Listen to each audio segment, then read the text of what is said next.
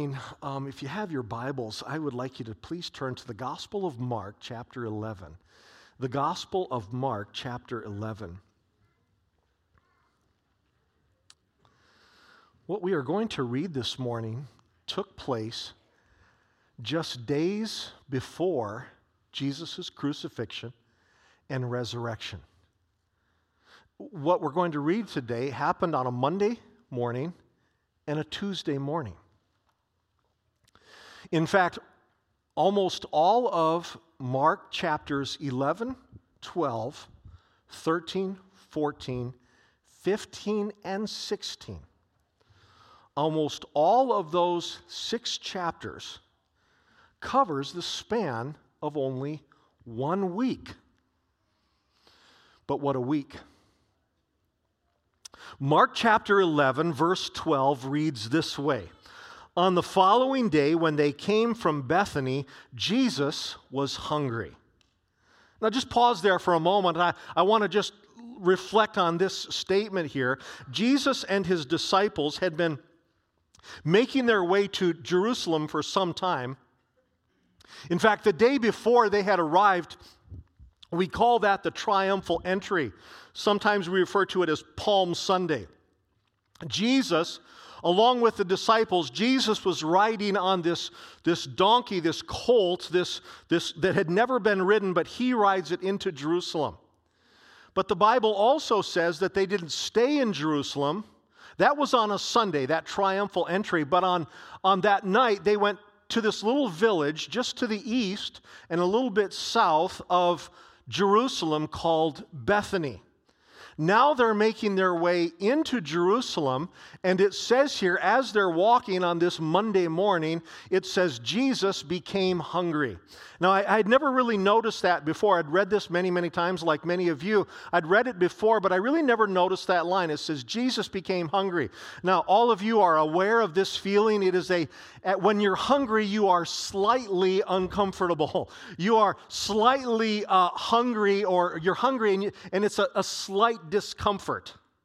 And I got thinking about this. This is Jesus' humanity. He's the Son of God, but he's also dwelling in as a man. He has this physical body that is hungry, and he's experiencing this slight discomfort of hunger. It's not the first time. This is the only time in the Gospel of Mark that it mentions that Jesus was hungry, but of course it mentions it elsewhere, particularly when Jesus was in the wilderness for 40 days as he was tempted. He fasted that entire time. I'm sure he fasted on other. He knew what hunger was. But what's interesting is here on this Monday morning, he is feeling the discomfort, physical discomfort of hunger. But his physical discomfort is going to be, of course, greater just 5 days later as he's hanging on a cross. I never noticed this before. It says Jesus was hungry. Verse 13 reads this way, and seeing in the distance a fig tree in leaf, he went to see if he could find anything on it. When he came to it, he found nothing but leaves, for it was not the season for figs. And Jesus said to it, may no one ever eat fruit from you again. And his disciples heard it. Now, we're going to read on a little bit more here in a moment, but these are some curious verses, and I want you to imagine the scene in your mind. Jesus is hungry. They see this fig tree ahead, so they approach this fig tree. Now they're standing at the base of it, or maybe just a little bit back from it. They're looking up into the branches of this fig tree, but they are finding no fruit. And then it adds this, and it was not the season for figs. Does that seem just a little bit odd to you? I've often wondered about that. Why did Jesus go and expect to find figs, or fruit rather, something to eat, when no fig tree, not just this one, when no fig tree at that time of year had figs? You know, I almost feel sorry for the fig tree here. I mean, it's like it's not that time of year, and yet you're expecting to find some food. You feel sorry for the poor little old fig tree, or at least I do a little bit. Let me explain this, because this is a bit of a curiosity. Fig trees in that region had and still have today 2 kinds of fruit. There is an early and there is a late fruit. Let me explain. The early fruit The early fruit was a kind of a bud or a nodule that was not marketable, but it was still quite edible. You couldn't really sell it, but the people who lived there or nearby could reach up and pull some of these nodules down and they could chew them. It was a bit nutritious. It was edible. I understand it's tasty. I've never tried it, but it was tasty. Again, it wasn't something that you could market, but then there was this later fruit. The later fruit was, of course, the fig, and that's where the money was. It wasn't yet fig season, but there should have been that earlier and smaller fruit. So they go up expecting to find this smaller fruit, and it's not there. They weren't going to see figs, but they also didn't find this other. There was absolutely no fruit on this tree. So in verse 14, now again, picture this in your minds. In verse 14, it says, Jesus cursed the tree, saying, "May no one ever eat from you again." May no one ever eat from you again. He's standing there and he curses this tree. Now, understand, the disciples are there with Jesus and they hear his words. They hear Jesus say this, speak this to this tree.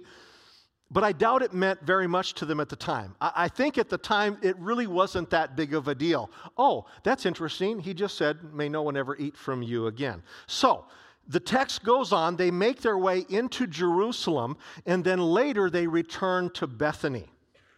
The next morning, now there's another event that happens. We'll look at that another time.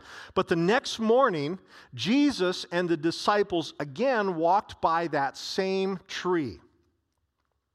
But in the brief span, just in the brief 24-hour brief span of one day, the tree has now changed. Verses 20 and 21 read this way. As they passed by in the morning, they saw the fig tree withered away to its roots. And Peter remembered, and he said to Jesus, "Rabbi," or means teacher, "look, the fig tree that you cursed has withered." Again, that imagination that God gave you. Think of that. They're looking at this tree that just 24 hours before had been full of leaves, no fruit, but full of leaves. Now they come up to it, and the entire tree, all the way down to its roots, was absolutely dead. And what Jesus said was true. It was like the shortest prophetic statement ever, from one day to the next, was true. No one would ever again eat from that particular fig tree. Ever. It was dead. Now, you have to understand something. Jesus seldom cursed things. You can read through the Gospels, Matthew, Mark, Luke, and John, and you will find that Jesus' miraculous power was usually demonstrated in healing. So somebody's sick, and so he heals them, and they're raised up from sickness, or restoration. He sometimes restored life. That was a big miracle. In fact, not long before this, he'd raised a man from the dead. That's a pretty powerful miracle. His power was demonstrated in provision, right? He takes a small lunch and makes it into a feast for thousands. Or deliverance. A person is demon-possessed by one or more demons, and Jesus prays and they're set free. That's usually how you see Jesus' miraculous power demonstrated. Destruction was not his pattern. It's not what he usually did. But here, Jesus destroyed something. Think of this. He destroyed something. He killed it. He destroyed the tree, not for what it did, but for what it didn't do. Think of this for a moment. He didn't destroy it not because of it did something, poisoned somebody. Well, we're going to curse that tree. Or because a branch kept falling on people. Because it was necessarily in the way. He didn't curse it because of what it did, but because of what it failed to do. A fig tree's purpose is to create food, and this one didn't. You didn't plant fig trees just for shade. There were other trees that were better at that. They didn't plant fig trees for nice place to build a nest for the birds that happened to be in the area. There were other trees that could do that. Fig trees were planted for their food. That was their purpose. But this one did not fulfill its purpose. So why? Why did Jesus curse it then and there? Why in this place? You think, I got thinking about this. No other place in Scripture do you see Jesus doing what he did here that day. You see it mentioned in other, but this is the only time that the only occasion that he did this. It's recorded in a couple of Gospels. So this is the time where this did not have. When Jesus came to town, people did not say, cover your fig trees because that guy's a killer. It's not what he did. Why did he choose? In that time, in that place, when he's facing so many things, and Jesus knew many of the things, Jesus knew all of the things that were going to be awaiting him in the next few days. Why did he do it here? Why did he do it then? Well, again, back in verse 15, we read earlier, back in verse 15, it says, the disciples heard Jesus curse the fig tree. It didn't mean maybe much at the time, but they heard him curse the fig tree. And then in verse 20 it says they saw the dead tree. In verse 15 they heard him curse it. In verse 20 they saw the dead tree. So they were there at the very beginning of the end, and they were there, of course, at the end. They were witnesses to this. Jesus knew this, and Jesus was showing them, and he's showing us the importance of fulfilling our purpose. Let me say that again. Jesus took those moments, that Monday morning, that Tuesday morning. Jesus took this occasion because he wanted to teach them and us the importance of fulfilling our purpose. Jesus was himself extremely purposeful. There's nothing that Jesus did accidentally or incidentally. Jesus was the most purposeful person who ever lived. And so if he killed a tree on this occasion, he had a good reason for it. And his purpose here was to show them and to show us the importance of fulfilling our purpose. So let me ask you this morning, what is your purpose? Don't shout it out. Don't raise your hand, but just ask yourself, what is your purpose in life? What is your purpose in life? What is the reason for your existence? Is it to live as long as you can and enjoy as much as you can along the way?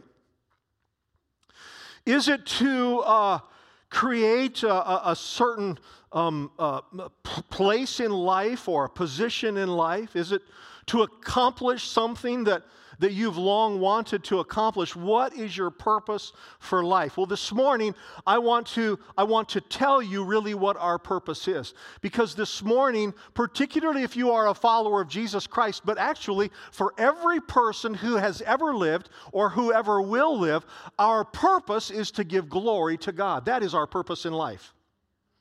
Now, this is very important, so let me restate that. The most important thing, the reason of your existence, the reason that you have breath right now, the reason that you are still alive, the reason that you are conceived and born was to give glory to God. The Bible says this in 1 Peter chapter 2, verse 9. This is a familiar text, but I want you to understand this. Really, it speaks of purpose. 1 Peter 2, verse 9 says this: you are a chosen race, a royal priesthood, a holy nation, a people for his own possession, that you may proclaim the excellencies of him who called you out of darkness and into his marvelous light. Here is a paraphrase of what I just read. God has a clear purpose for every person, and that is to experience the light that only he can give, and then to proclaim that light, to proclaim that message to the world around us, that we may proclaim the excellencies of him who transformed us, who moved us from darkness into light. Our purpose in life, regardless of what anyone else ever tells you, regardless of what our culture dictates to us, our purpose for every person who's ever, the reason that God created us is He desires to transform us, to be transformed by Him, to live for Him, and then proclaim Him to the world around us. That is the reason that you were created. Now here's the thing. A lot of people are going to spend all of their lives thinking that they were created for another purpose, or in some cases, that they were created for no purpose, that they're just living, and they live a set number of years, and then they die of something, and that's it. There is no purpose. And the person who has no purpose in life leads the most miserable of life, and the person who tries to live their life for another purpose will also be miserable. But the person who understands that I was created by God to worship Him, to serve Him, and to proclaim Him, I promise you that person's life is going to be one of fulfillment. That was a little bit weak, but yeah, amen. That is the reason for our existence. The Apostle Paul, in Philippians chapter 1, verse 21, he wrote this. This really encapsulates it. He wrote this. Paul said, "For to me to live is Christ." I mean, that's it, condensed down, concentrated. This is it. To me to live is Christ. Living is not about me. It's not about another person. It's not, though I have children, we have grandchildren, whatever you have a spouse, perhaps you have a loved one, somebody that you care very deeply for, but even though you love them deeply, that is not the reason that you were created. You were created to worship Him. And the person who fails to do that, who doesn't understand their purpose, well, this is where it gets dicey. Because if our purpose is to worship Him, then that cursed fig tree also shows us how destruction comes to those who don't fulfill that purpose. I told you this is where it gets dicey. This is where it gets a bit difficult. You see, what I just said there, and let me say it again, if our purpose is to worship Him, then the cursed fig tree and some of the parables, the stories that Jesus told elsewhere, also shows us how destruction comes to those who don't fulfill that purpose. What I just said is not popular theology, but it's sound theology. You see, popular theology says,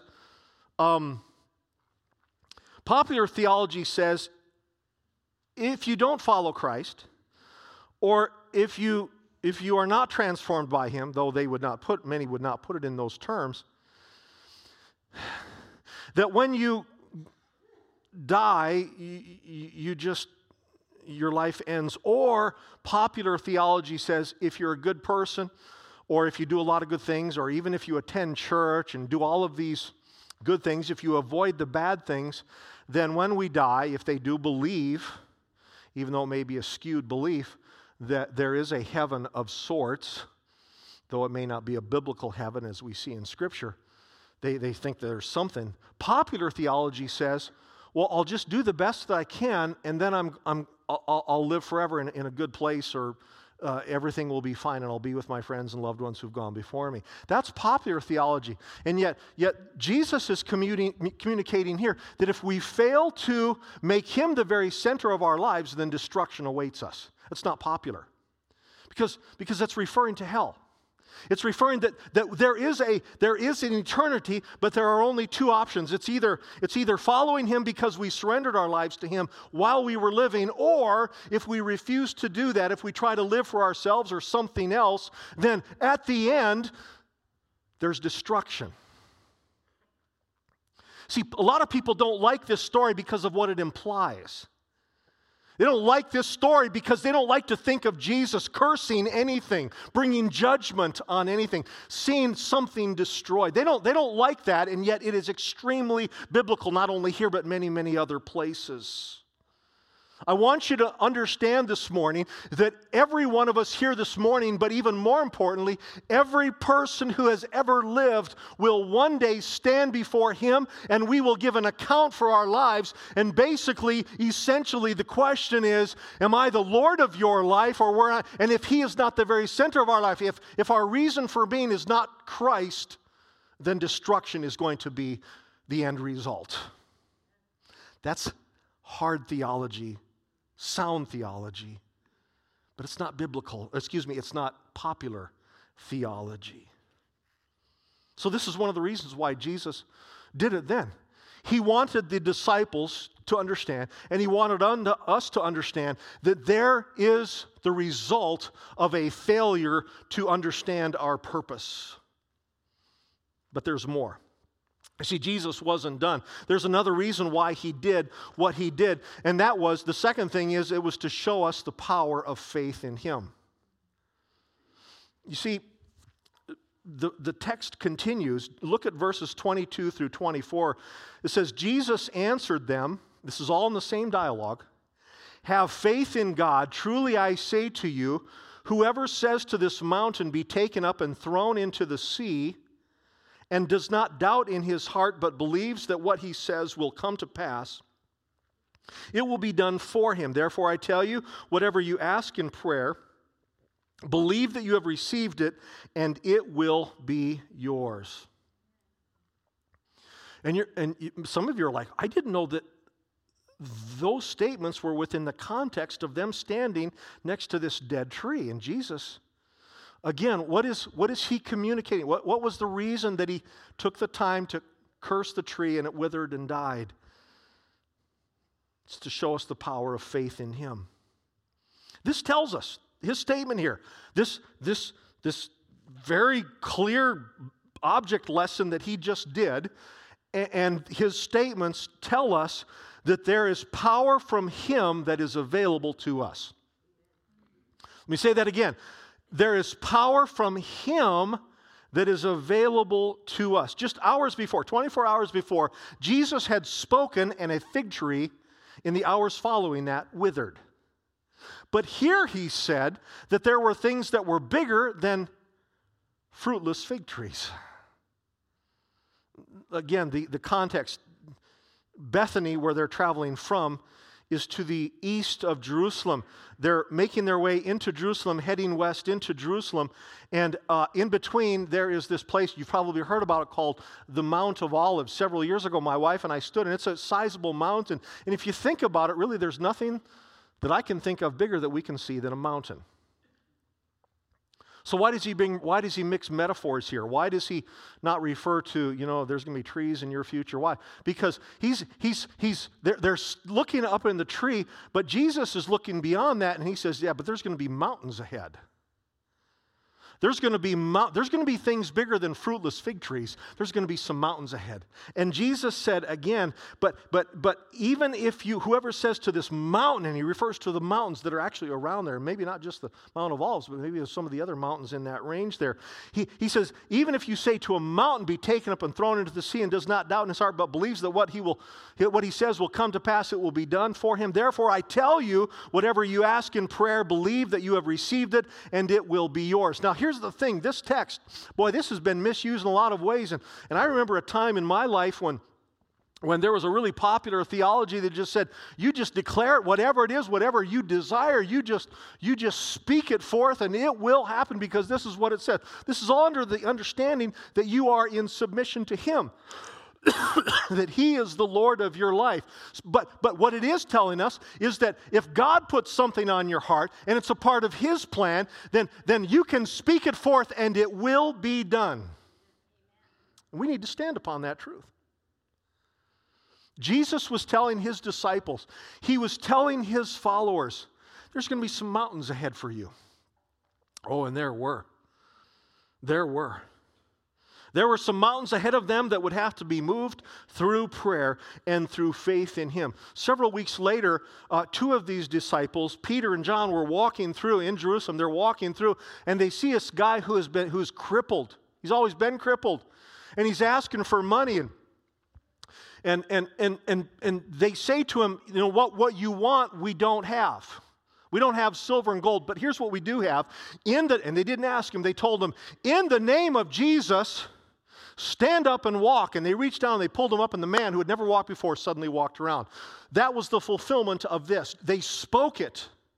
It was a part of God's plan, and they spoke it, and it happened. Now, that was a mountain. You talk about unable to walk, that's a pretty big mountain. Jesus knew that there were going to be other mountains ahead, and he wanted to, in the hours and the days that he still had with them, he wanted to tell them, there's going to be some mountains in your future that need to be moved.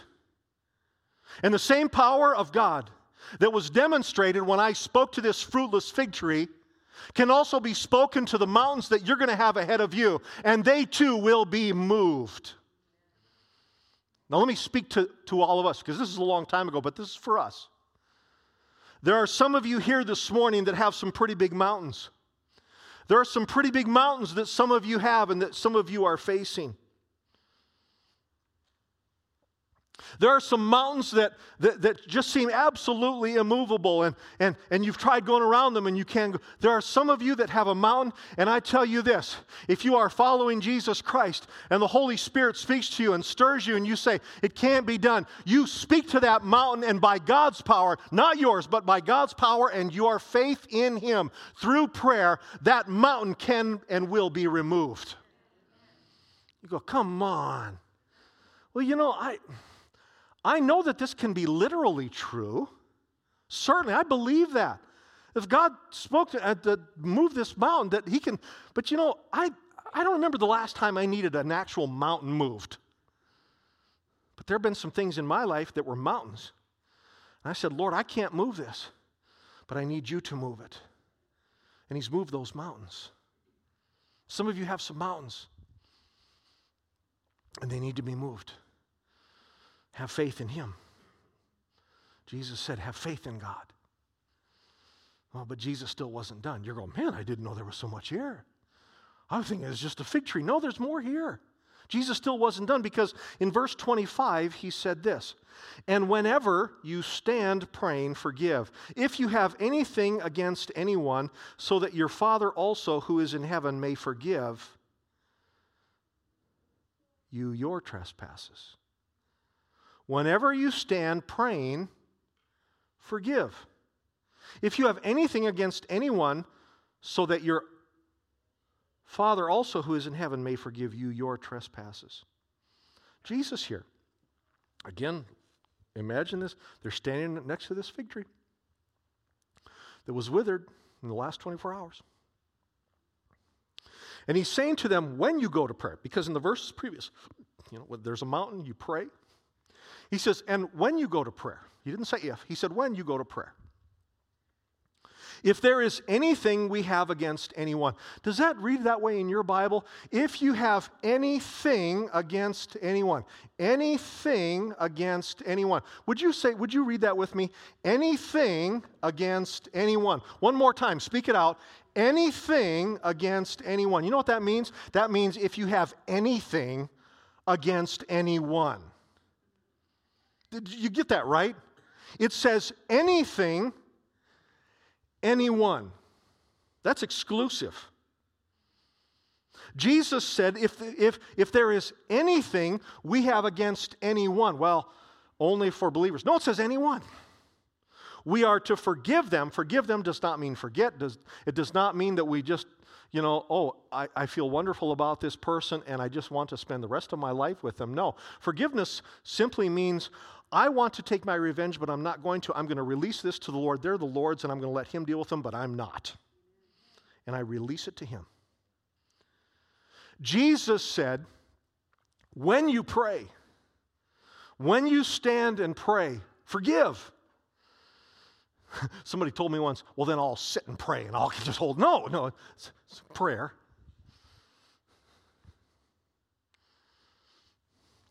If we have anything against anyone, we are to forgive them so that our Father in heaven can forgive us. That's serious stuff. This shows us that God's grace is connected to God's power. Let me say that again. God's grace is connected to God's power. You want to see God's power? Operate in God's grace. Now that's pretty good. If you want to operate in God's power, you must operate in God's grace. And if you don't operate in God's grace, you're not going to see God's power. How many people, I wonder, only God knows, how many people do not experience the power of God because they're not operating in the grace that God gives them? And they keep crying out, "Oh, Lord, we need this." But they're not experiencing God's power because they're not operating in God's grace. It's connected. It's connected. I can't tell you the number of people. I can't tell you the number of people that I've known over the years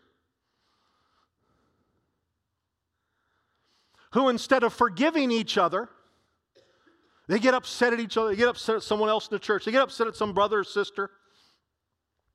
And instead of experiencing and operating in God's grace, they simply go someplace else. And they continue to hold it. And they wonder why I pray and nothing happens. Because they're still unforgiven. Doesn't it say here? Well, it's there. If you have anything against anyone, forgive.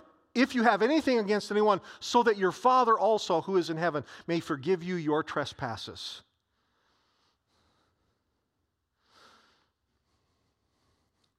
Because they're still in sin. They have, because they've not extended God's grace, because they've not forgiven someone, they themselves are not forgiven. They're still in a sinful state.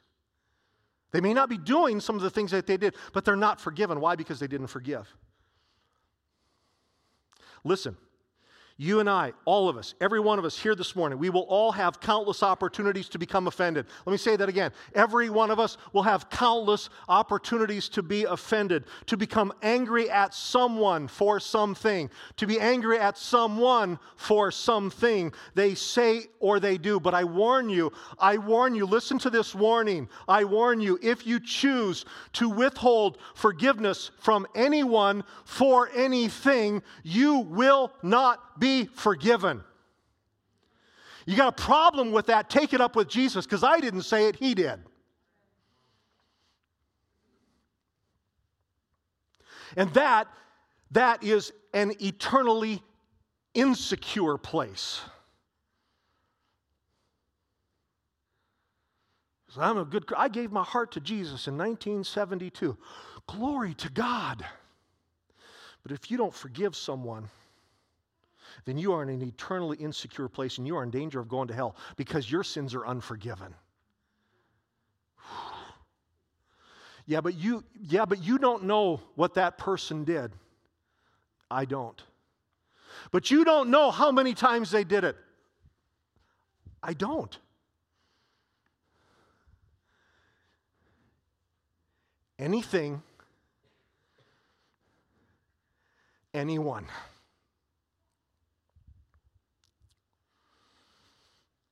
God's grace is connected to God's power. Let me add this. If you withhold forgiveness, some of the spiritual mountains in your life that you're praying to be removed will remain in place.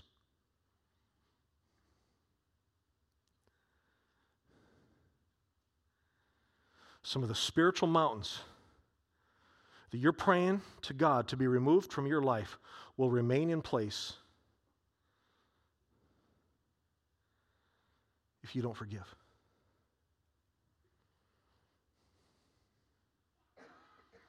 There's a lot there. Some pretty powerful stuff. Jesus had a great plan that day on the road between Bethany and Jerusalem. We've come to a very important part of our service, and that is for an opportunity for you to respond. I'm going to ask the worship team if they will prepare themselves. But please do not be distracted by them coming. I want you to continue to focus in on this message, this word. It's very important. In a few moments, we're going to sing a song that we sang earlier, and that is, God is able.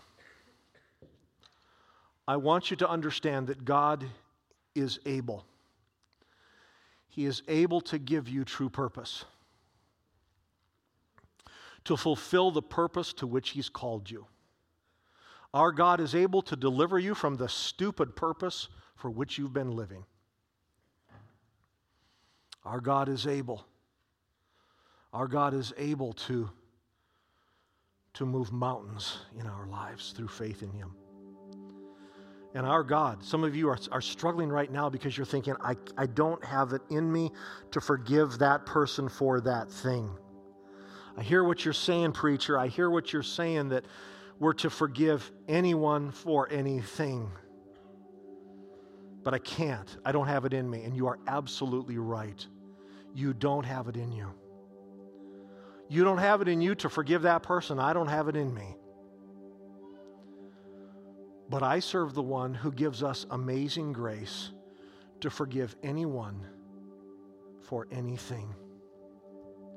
See, our God is able.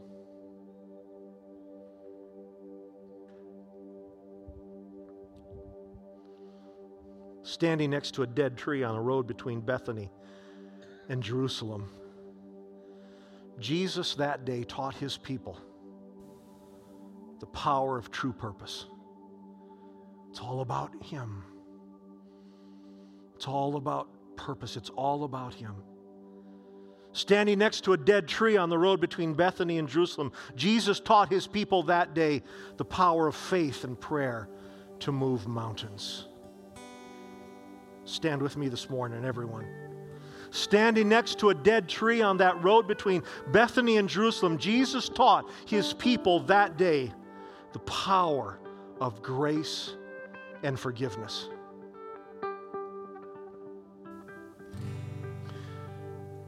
In just a few seconds, I'm going to close this time in prayer. That prayer means two things. Number one, this service is done, at least my part in it. And you're free to go. It's fine. But it means another thing. It's an opportunity for you to come and to respond at an altar of prayer. Some part of this message may have hit you particularly. Some parts of it maybe not so much. But I know that God put it on my heart to preach this message, to bring it to you this morning. And in a moment, I'm going to pray. We're going to close. This worship team, thank you, worship team. They are going to lead us. You can continue to praise the Lord. If you need to go, you can go. Some of you need to go right away. I understand that. But there's others that need to just gather around these altars, turn where you are, go someplace. If you want to get on your face, if you want to lift up your hands, drop to your knees, I don't care. If you want to get all excited, if you want to weep, if you want to cry before God and say, Lord, I need a mountain move, well, then you come to these altars. You say, I don't know what my purpose is, but I believe you. I believe that what this word says, and I've been living for the wrong purpose. Well, then you come and you drop to your knees and you spend some time with Jesus. And some of you are saying, well, I can't forgive that person for what they did. Anyone, anything, Jesus is able. You want to experience God's grace and God's power like you've never experienced before, then you come and you experience God's grace, and He's going to give you the grace to forgive. Our God is able. Amen? Our God is able. Amen. Now, Lord Jesus, I thank you for these people who have come out this morning on a cold morning because they have a heart that is hot for you, that is on fire for you. Thank you, Jesus. I thank you for that the temperature in this room has nothing to do with the temperature on the wall at the thermostat. It has everything to do with a heart of passion for you. And I pray, Jesus, that at these altars of prayer in the next moments, I pray that you would transform, that you would call, that you would deliver, that you would set people free, and that you would move mountains in people's lives. We pray these things, Lord, and your blessing upon us as we go throughout this day, as we shine the light in the darkness of our world. We pray these things in Jesus' name. Amen. God bless you this morning. Let's sing this together. Our God is able. He will never fail. He is